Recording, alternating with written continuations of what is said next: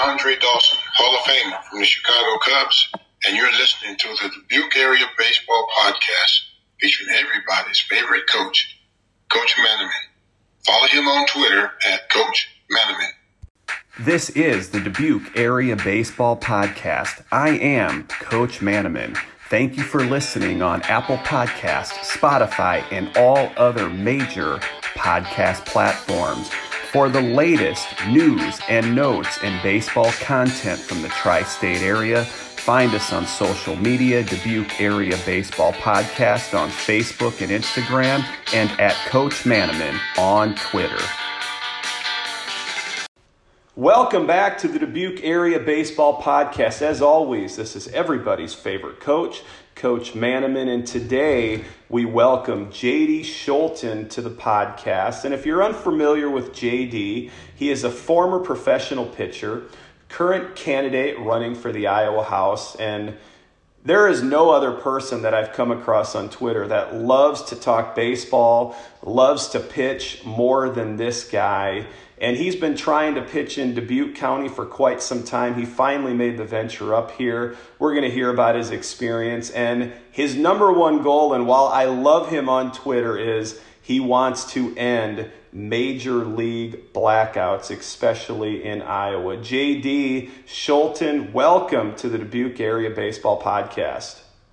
Yeah, thank you. It's good to be here. I hail from Sioux City, so we got Highway 20 as our big connector.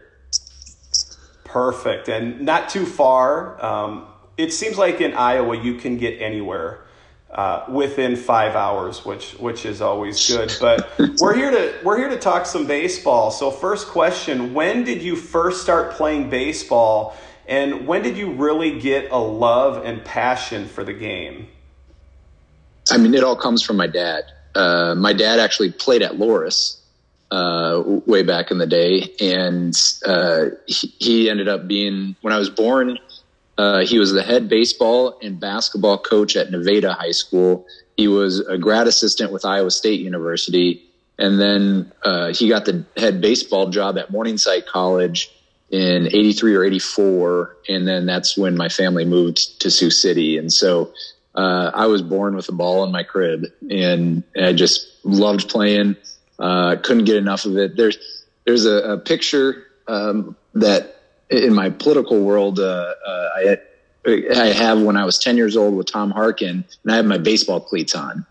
That's how much I love baseball. I wore my baseball cleats as my regular shoes. They were not the cleats type. When you're in Little League, you don't have the regular cleat stuff. But yeah, so I've always had the passion, and even this week, I love going out to the field and just throwing and competing. And I just finished an alumni game at Morningside College. Threw 4 innings, gave up 1 earned run, I think 2 hits, 4 Ks, no walks. So just being able to compete at 42 years old against college kids, it's fun.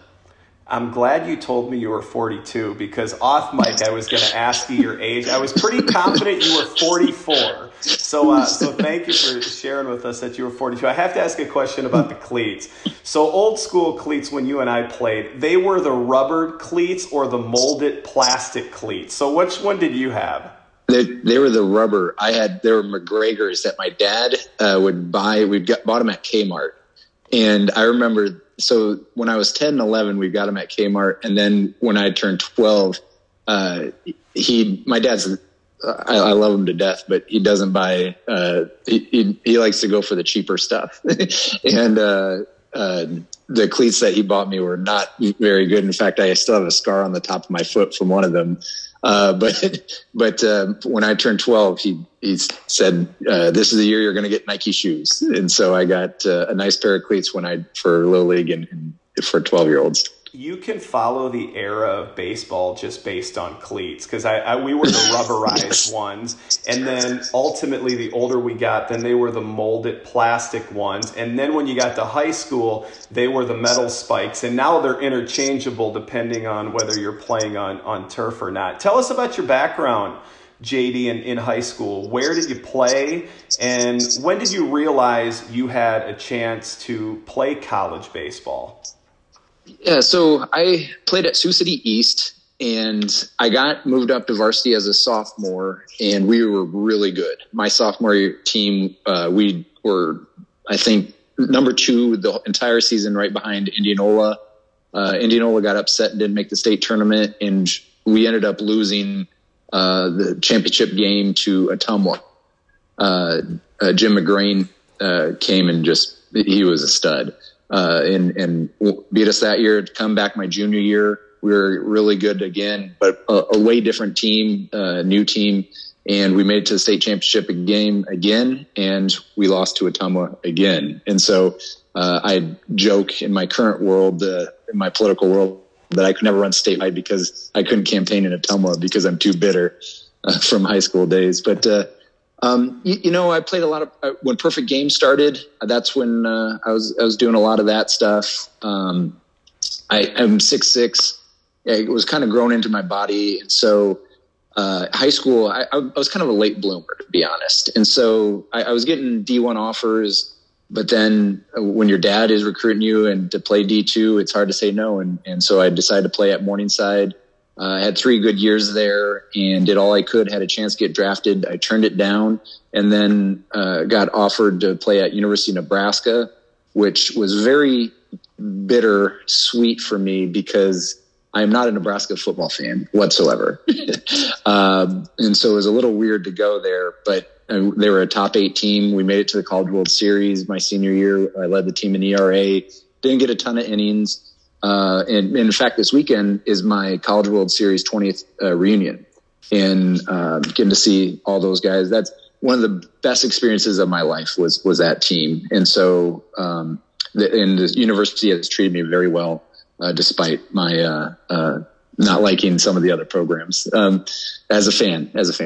But overall, after that, I had a chance to play indie ball, played up in Canada for a little bit, played 4 seasons with my hometown, Sioux City Explorers, played in Europe, got to play in Belgium twice, in Germany, a little bit in the Netherlands and France. And then I ended up working out in Seattle, got offered a job out there as a paralegal. And when I was out there, I was trying to find a baseball team to play for.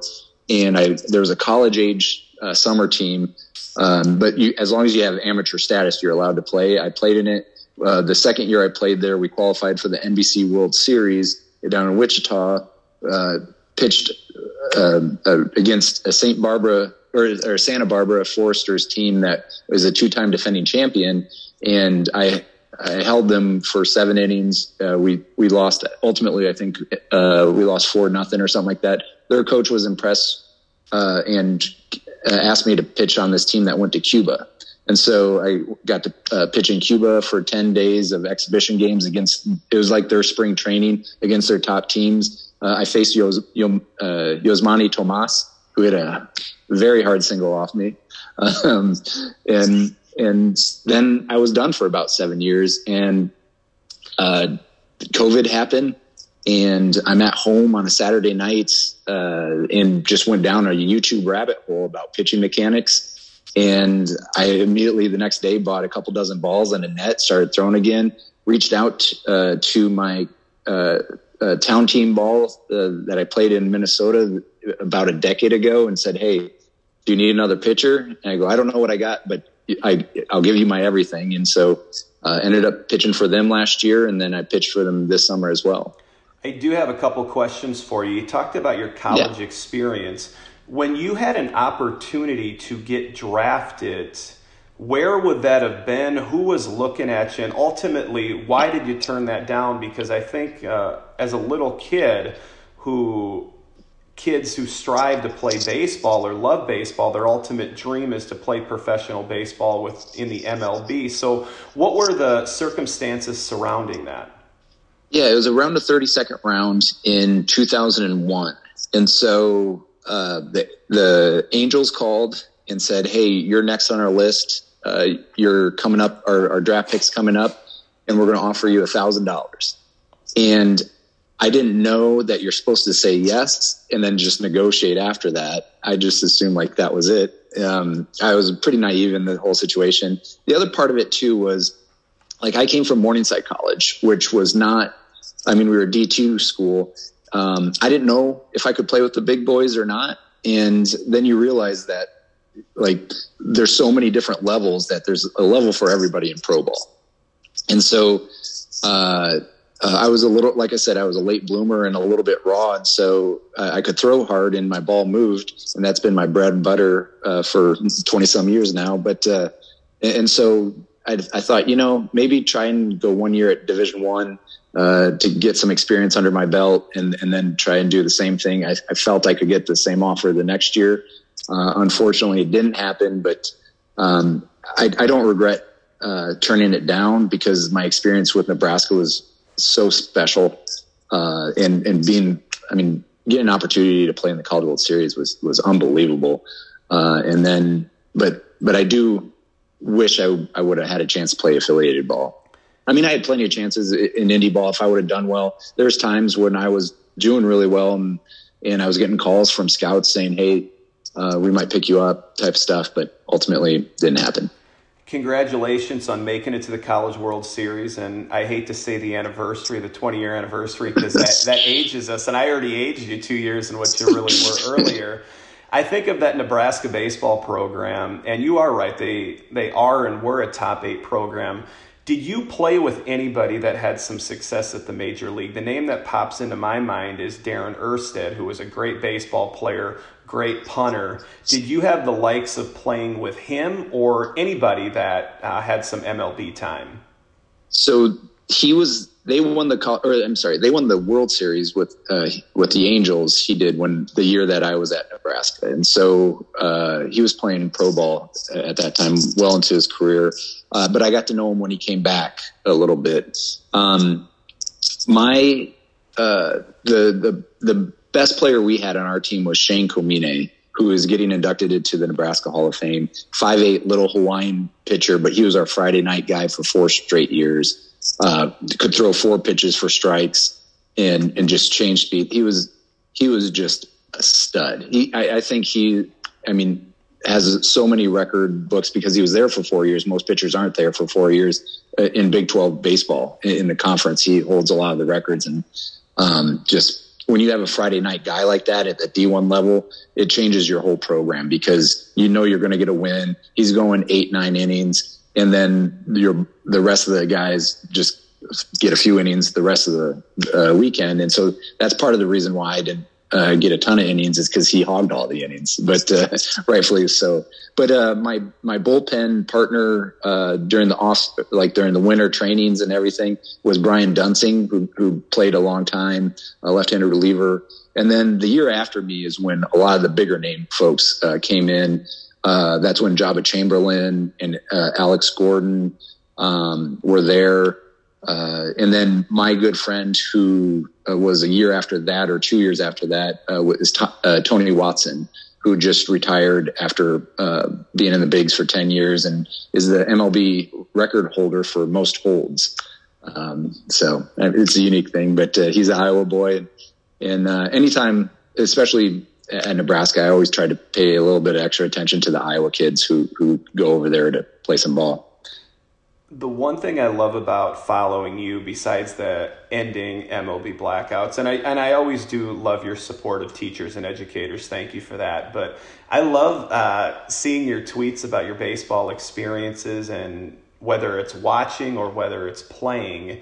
Now, you, from what it seems like, travel to a lot of different leagues, travel to a lot of different areas around Iowa to pitch and to play in some of these leagues. Now, Dubuque County is known for some unique experiences in the semi-pro. I can think of a time when we had Mitch Williams show up and pitch a semi-pro tournament, and I think they sold 28 kegs of beer just the one game that he pitched, and he drilled the first batter he faced, which, depending on who you talk to, was staged or was not staged. There's varying stories, but we're going to get to Dubuque County next. But what were some of those either unique or just odd or fun experiences that you had pitching all throughout the state of Iowa? Oh man. Well, it's interesting because, like I said, I was a late bloomer. I didn't pitch a lot in high school until my senior year. And so I didn't have a lot of, I was a first baseman, and I also was really decent at basketball, and I was getting recruited more for basketball than I was for baseball. So kind of the baseball, just kind of focusing on that, has just kind of been more recent when I haven't been distracted with other stuff. And so, and at this point, I'm just trying to do different things. And like, I haven't played at Rippey yet, the small town with the Walt Anderson Field. I would love to do there. Any chance, like Carroll's baseball field, an opportunity to play there. The difficult thing is in Western Iowa, we just don't have the baseball like you do in Dubuque County. And it's a shame. We used to have a bunch of town teams all in Western Iowa, but now, I mean, Sioux City doesn't anymore. You have to go play in the South Dakota League, and that's a whole different thing. And so I'm just trying to find experiences. This summer, I got to go down to Kansas City and pitch at Satchel Paige Stadium in a tournament. That was, I mean, just beautiful stadium, old school stadium. Anytime I can get on a decent mound, especially in those old stadiums, I love just going out there and competing. Don't care if it's against college guys or against old 40 and over. It's fun. It's always great too, because those older stadiums have such a historic field, and then if you talk to the people in the town, you get some great backstories to go along with those fields as well.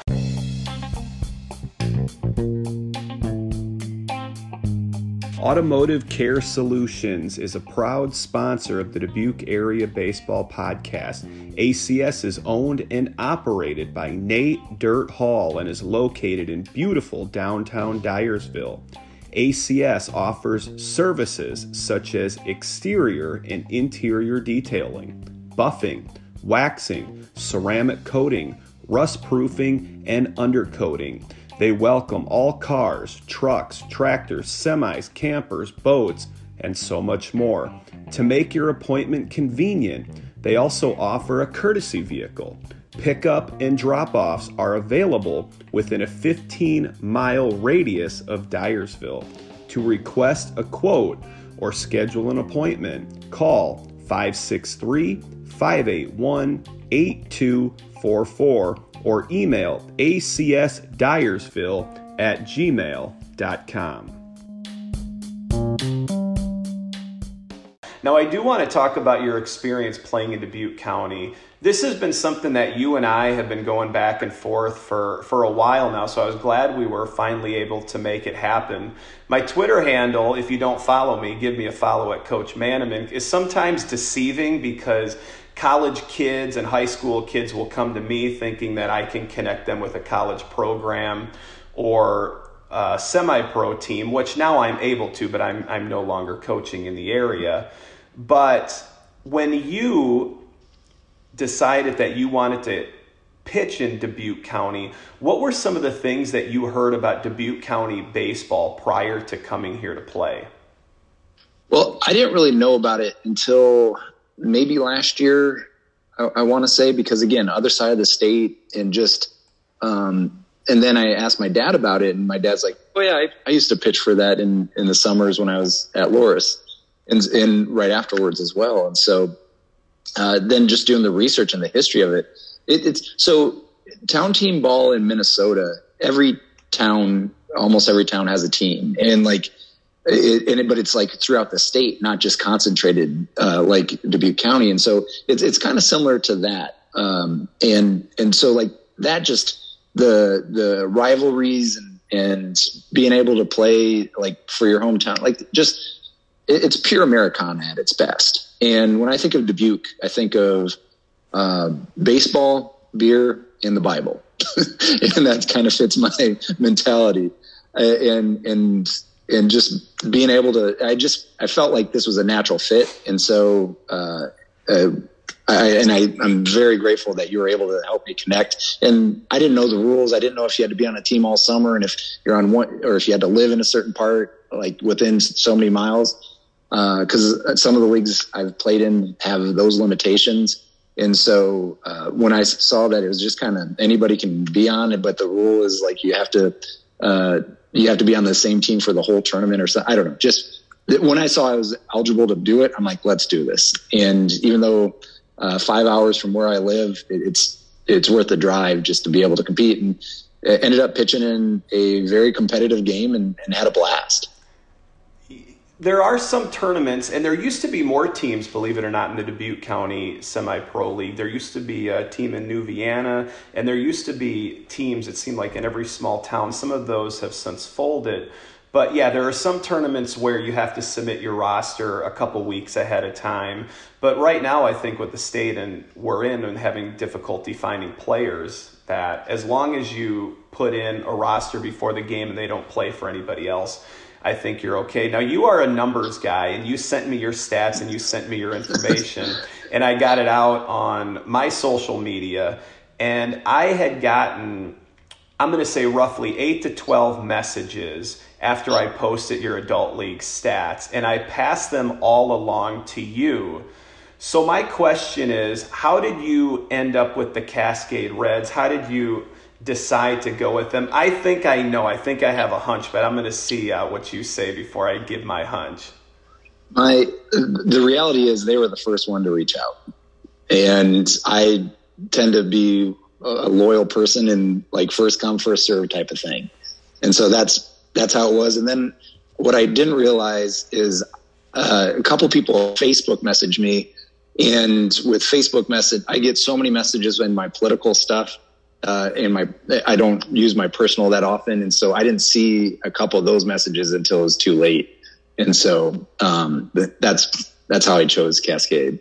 So yeah, they were the first. My guess was, I know you're really busy with your political career, and it seems like you are always either at an event, either hosting or a guest speaker. I assume that the Cascade game was the game that worked best with your schedule. But I'm glad that you're very loyal, because I know for me, and I don't want this to be a political show, because as an educator, my students, my families don't know my beliefs in politics. I'm an independent. I voted Republican. I voted Democratic. I think I'm actually a registered libertarian, but I love the fact that you were loyal, because I think that is a huge case for a huge trait for any politician to have. Now, Cascade, they were a team that was one of the top teams back in the day, had a couple of years where they struggled, and they had a really good year this year.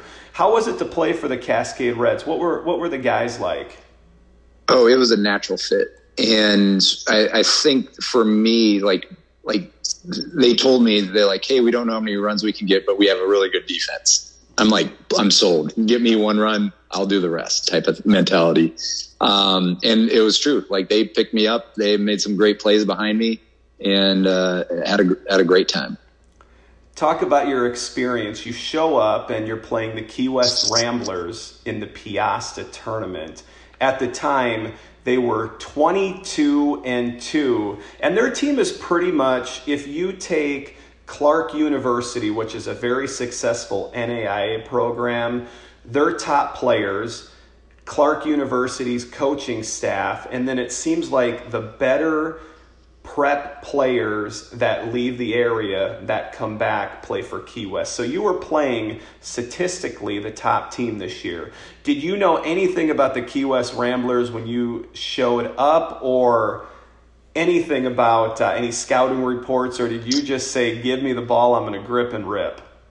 Well, I'll say I try to do my best, and like with online and social media and all that, you get a little bit. And I knew that they were the top team, which made me like love the situation, because going into this, like when you go into a new team or whatever, you don't know the level or anything like that. And so, to this day, even though I'm 42 and pitched forever, I get nervous all the time, and part of like my success is I can channel that into something, into a decent performance. And so, like, I didn't really know. I didn't have a scouting report. I knew their top 3 guys were probably going to be pretty good hitters, and when their top 2 guys were little leadoff or lefty guys, I those guys drive me nuts. And so I knew I was going to be in for some battle, but we, in the 2-hole hitter, I think there was one at bat where he probably fouled off like, I don't know, 5 or 6. We had a good battle before he ultimately flew out to center. And so it was just level of competition and just, it was a blast. I had an absolute blast. Would you do it again? Would you come back and in a heartbeat? Again? In a heartbeat. My problem is my schedule and being on the other side of the state. I have to tell you, first of all, was so excited when you threw well. When I saw that tweet and I saw you threw a gem, I was really proud, because I get put in that situation quite a bit where people will contact me looking to play.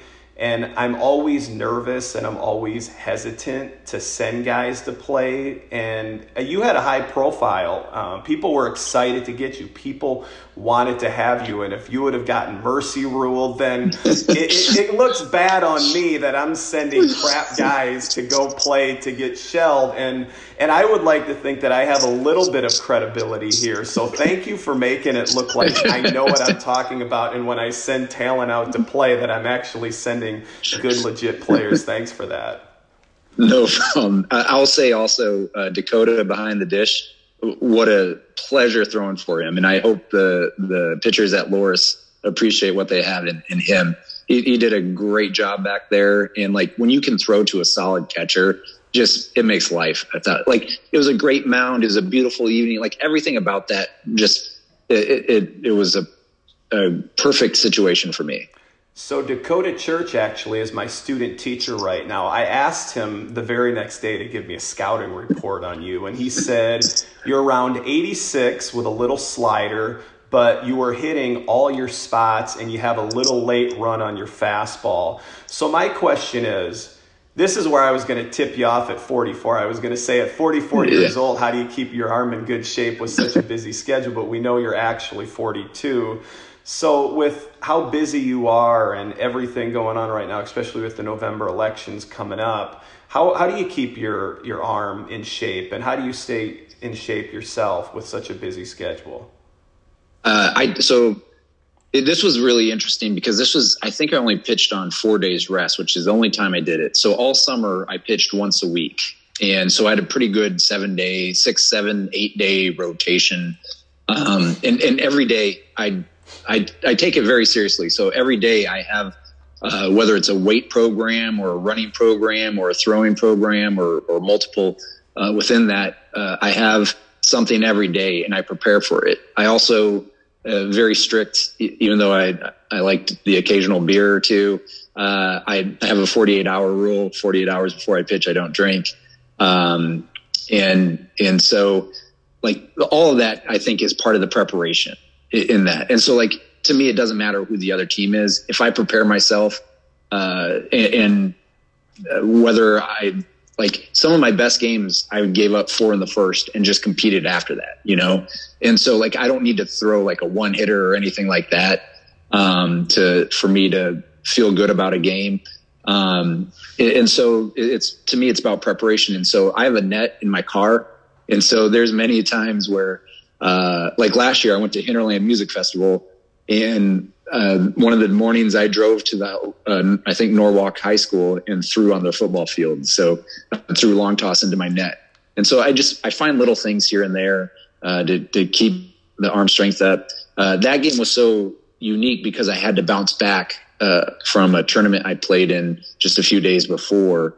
And so, like, I didn't have my best fastball, but the ball was moving a decent, and I only threw my 4-seam that day. I didn't bother with the 2-seam because I just tried to keep it simple. Changeup was brutal that day, but good enough to show. Yeah, it was just fun. And I mean, I think, how'd it go? So it was a 7-inning game. After 5, I had a perfect game. After 6, I had a no-hitter. And then I gave up in the 7th. We scored 2 in the bottom of the 6th. And then I gave up. So all I needed was 3 outs for a no-hitter. And I gave up 3 straight singles. And then struck the next 2 guys, popped up the last guy, and got the complete game shutout. Now, you're here because of that experience, but also a big platform that you have is you want to end MLB blackouts. Now, growing up, I became an Oakland A's fan. Why was I an Oakland A's fan? Because they were the best team. They were on Wednesday night baseball. They were always on Sunday night baseball. I could watch the White Sox. I could watch the Cubs. I could watch the Atlanta Braves at any time during the year. And now I get frustrated because I'll sit down to watch a good baseball game. I'll flip on ESPN. I'll flip on MLB Network, and the game will be blacked out. So people that don't understand MLB blackouts, especially in Iowa, can you give us a little bit of background on how those blackouts affect us in Iowa? Yeah, so in the state of Iowa, we don't have a major league team, but we're blacked out of 6 different markets. So that means even though if you buy a subscription to MLB TV, you are not able to watch the Twins, the Minnesota Twins, the Milwaukee Brewers, Chicago White Sox, the Chicago Cubs, the St. Louis Cardinals, or the Kansas City Royals. And so the frustrating thing to me, especially with Major League Baseball, they cut 2 teams, minor league teams in Clinton and Burlington. So we're down to 3 teams. And those 3 teams, 2 are single A, and that's Cedar Rapids Colonels and the Quad City River Bandits. So the Colonels are for the Twins, the Bandits are for the Royals, and then you have the Iowa Cubs at AAA for the Cubs. If you watch and go to those games and watch those players, and maybe you fall in love with one of the players and how they play, or you want to just follow their career, when they make it to the bigs, you're not able to follow them. And like right now, one of the best stories in Major League Baseball is Albert Pujols hitting 700 home runs. We weren't able to follow that, even though you paid for a subscription. And so to me, this is a bigger, and this gets a little bit into politics, so I won't go into too deep, but basically what you're seeing here is you have these Major League Baseball owners who are all billionaires, or almost all billionaires, and they have this system of revenue that ultimately hurts the regular American people, the followers. And so, like what you mentioned, why you're a baseball fan. Like I'm not a Cubs fan, but I loved coming home from school, watching Sean Dunston, Mark Grace, all those teams, and the Hawk, Andre Dawson. But like, I worry about this next generation because they don't get to have that same access. And it's different that like now on social media and like I've gotten to be friends through Twitter with Pitching Ninja and some of the social media accounts, but it's not the same that just watching a clip than it is to watch a whole game or to understand kind of the feel and to make sure that the game is thriving for the next generation. Now, last question, and it's an audience question before we hit into that podcast, Killing Double Play, comes from Eric D'Souza from the Bernard Baseball Club. And he wants to know, is there really a legitimate chance that we get to end MLB blackouts in Iowa? It's going to be tough. I'm not going to lie about it. But like you look at where we were a year ago when it came to minor league baseball, and all of last year, or most of last year, I was volunteering with Advocates for Minor Leaguers, and they were trying to get better pay, better food for minor league baseball players. Well, we had a big social media campaign that helped show some of these people sleeping in their cars or sleeping on the floor in hotel banquet rooms and trying to raise awareness of that. And we got Major League Baseball to move on that. Well, now, fast forward, they're unionizing the minor leaguers. Like that was our pipe dream. And we were like, well, that's our goal, but like, we don't think we'll ever go there. But when you have a campaign around something like that, you can really move the needle on some of this stuff. And so one of the things I'm going to be doing here is finding ways from the state ledge, what we can do to, whether it's laws or how we allocate money, because Governor Reynolds, I think, gave about $24 million to Major League Baseball to do stuff around Dyersville, which I support. But if we're going to do that, we also need something in return, I feel. And it's weird for me because, like, I just go across the river, and in Nebraska, it's just the Royals they don't get. And then in South Dakota, which we're a tri-state area in Sioux City, then it's just the Twins. And so it's really bizarre because I mean, being in Western Iowa, it's an 8-hour drive to most of these places for me. And I don't get to watch them. And so, it's an uphill battle when you take on, the reason it's there is because there's a lot of money flowing. And when that's the case, all political battles like that are going to be difficult, but it's something that I'm very passionate about and I'm eager to fight and take on headfirst.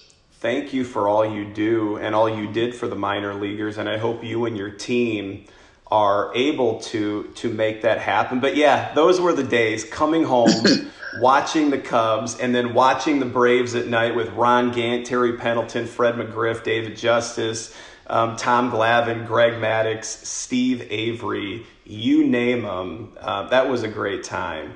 But J.D. Scholten, thanks again for joining me on the Dubuque Area Baseball Podcast. 643.